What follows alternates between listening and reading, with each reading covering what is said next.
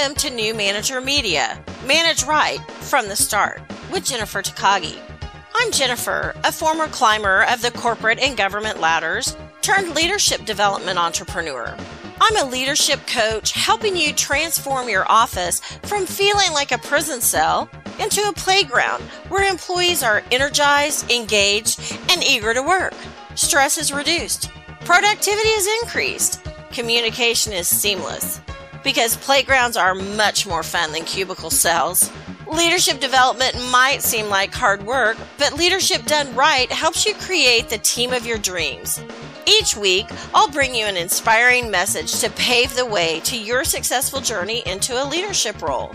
Thank you for joining me today. Now let's get started. Welcome back to New Manager Media, Manage Right from the Start. I'm Jennifer Takagi, and today I want to talk about diversity and diversity in the workplace. What is diversity? Well, diversity is variety, and we've all heard variety is the spice of life. We couldn't eat pizza every single day for the rest of our lives, although in college we thought we could, and we tried really hard. But at some point, you want some pasta. At some point, you want a really good juicy burger and some french fries. Sometimes you might even want a salad. You need diversity. You need some variety. The overall definition of diversity is a great deal of variety. Oh, well, okay, I'm in with that. And the variety is very different. Okay, well, sometimes I might want a burger, sometimes I might want a pizza. I love me some Mexican food. Let's just spread it all out. Let's have a little bit of everything. Organizations need diversity because we live in a very diverse world.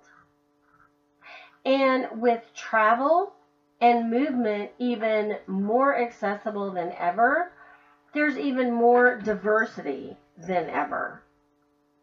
The benefits to an organization of having a diverse workforce is innovation, problem solving that's very innovative, and people who are bringing all different possible solutions to the table that might not have ever been considered in the past.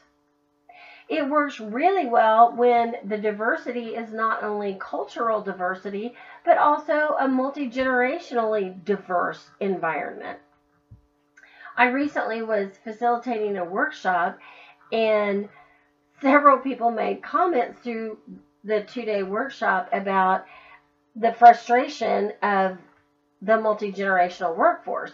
And we had some people of a younger generation frustrated that people from an older generation wouldn't just up and retire and get out of their way. And we had the frustration of the older generation saying these young whippersnappers basically want to come in and change everything. And I kept bringing them back to, but we need both. We need both. We need the people who've been there a while, who understand why things work the way they do, to be able to explain that to the newer workforce. And likewise, we need the newer workforce to come in and explain how things can be done differently and better. One gal I met along the way said, I went in with an Excel spreadsheet on how we could do things better and differently and track things without using basically a Big Chief tablet and a number 2 pencil, and they completely rejected it. And I told her she just needed to hang on. At some point, the boss would retire and a newer person would be hired, and, they might be able to use Excel in the future. But you're going to have innovative problem solving.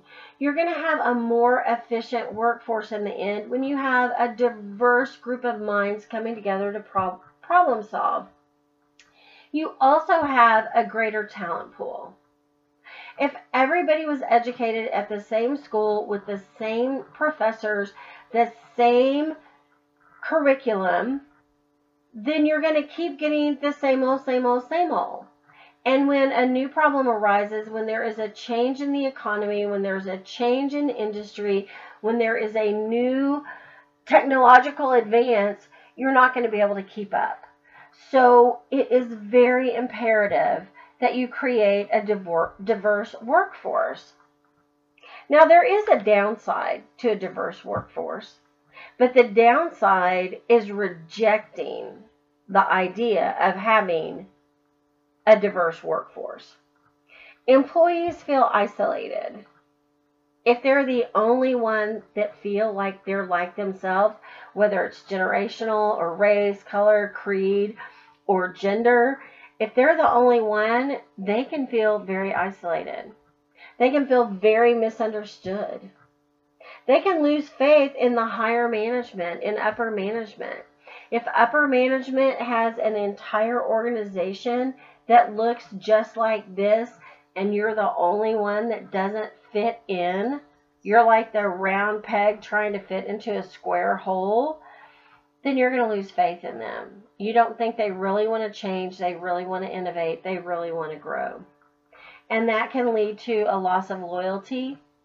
They don't care about me or what I care about, so why should I be loyal to them? I don't think they're going to stick by me in the end. And it can lead to higher turnover. And if you will take the time to talk to anybody in HR or any of your higher managers who are involved in employee retention or employee turnover or hiring, it is much more expensive to go out and attract and hire a new employee than it is to retain the ones you have. So it's very important to find a way to create employee engagement and keep the ones you've got. So diversity is variety. Variety is the spice of life. You have more innovative problem solving, more efficient problem solving, a greater talent pool. But the downside is you're going to have loss of loyalty and a higher turnover rate. You need to embrace diversity now. If you haven't yet, it's not too late. Get on the train right this minute. I'm Jennifer Takagi with New Manager Media, and I look forward to connecting with you soon. Thank you for joining today. Please hop on over to iTunes to leave us a review and share our channel with your friends and family. Head over to TakagiConsulting.com/gift for a great free gift. Also, you can find us on YouTube, Facebook, and TakagiConsulting.com. We would love to hear from you, and may your days be filled with more success than you ever dreamed possible.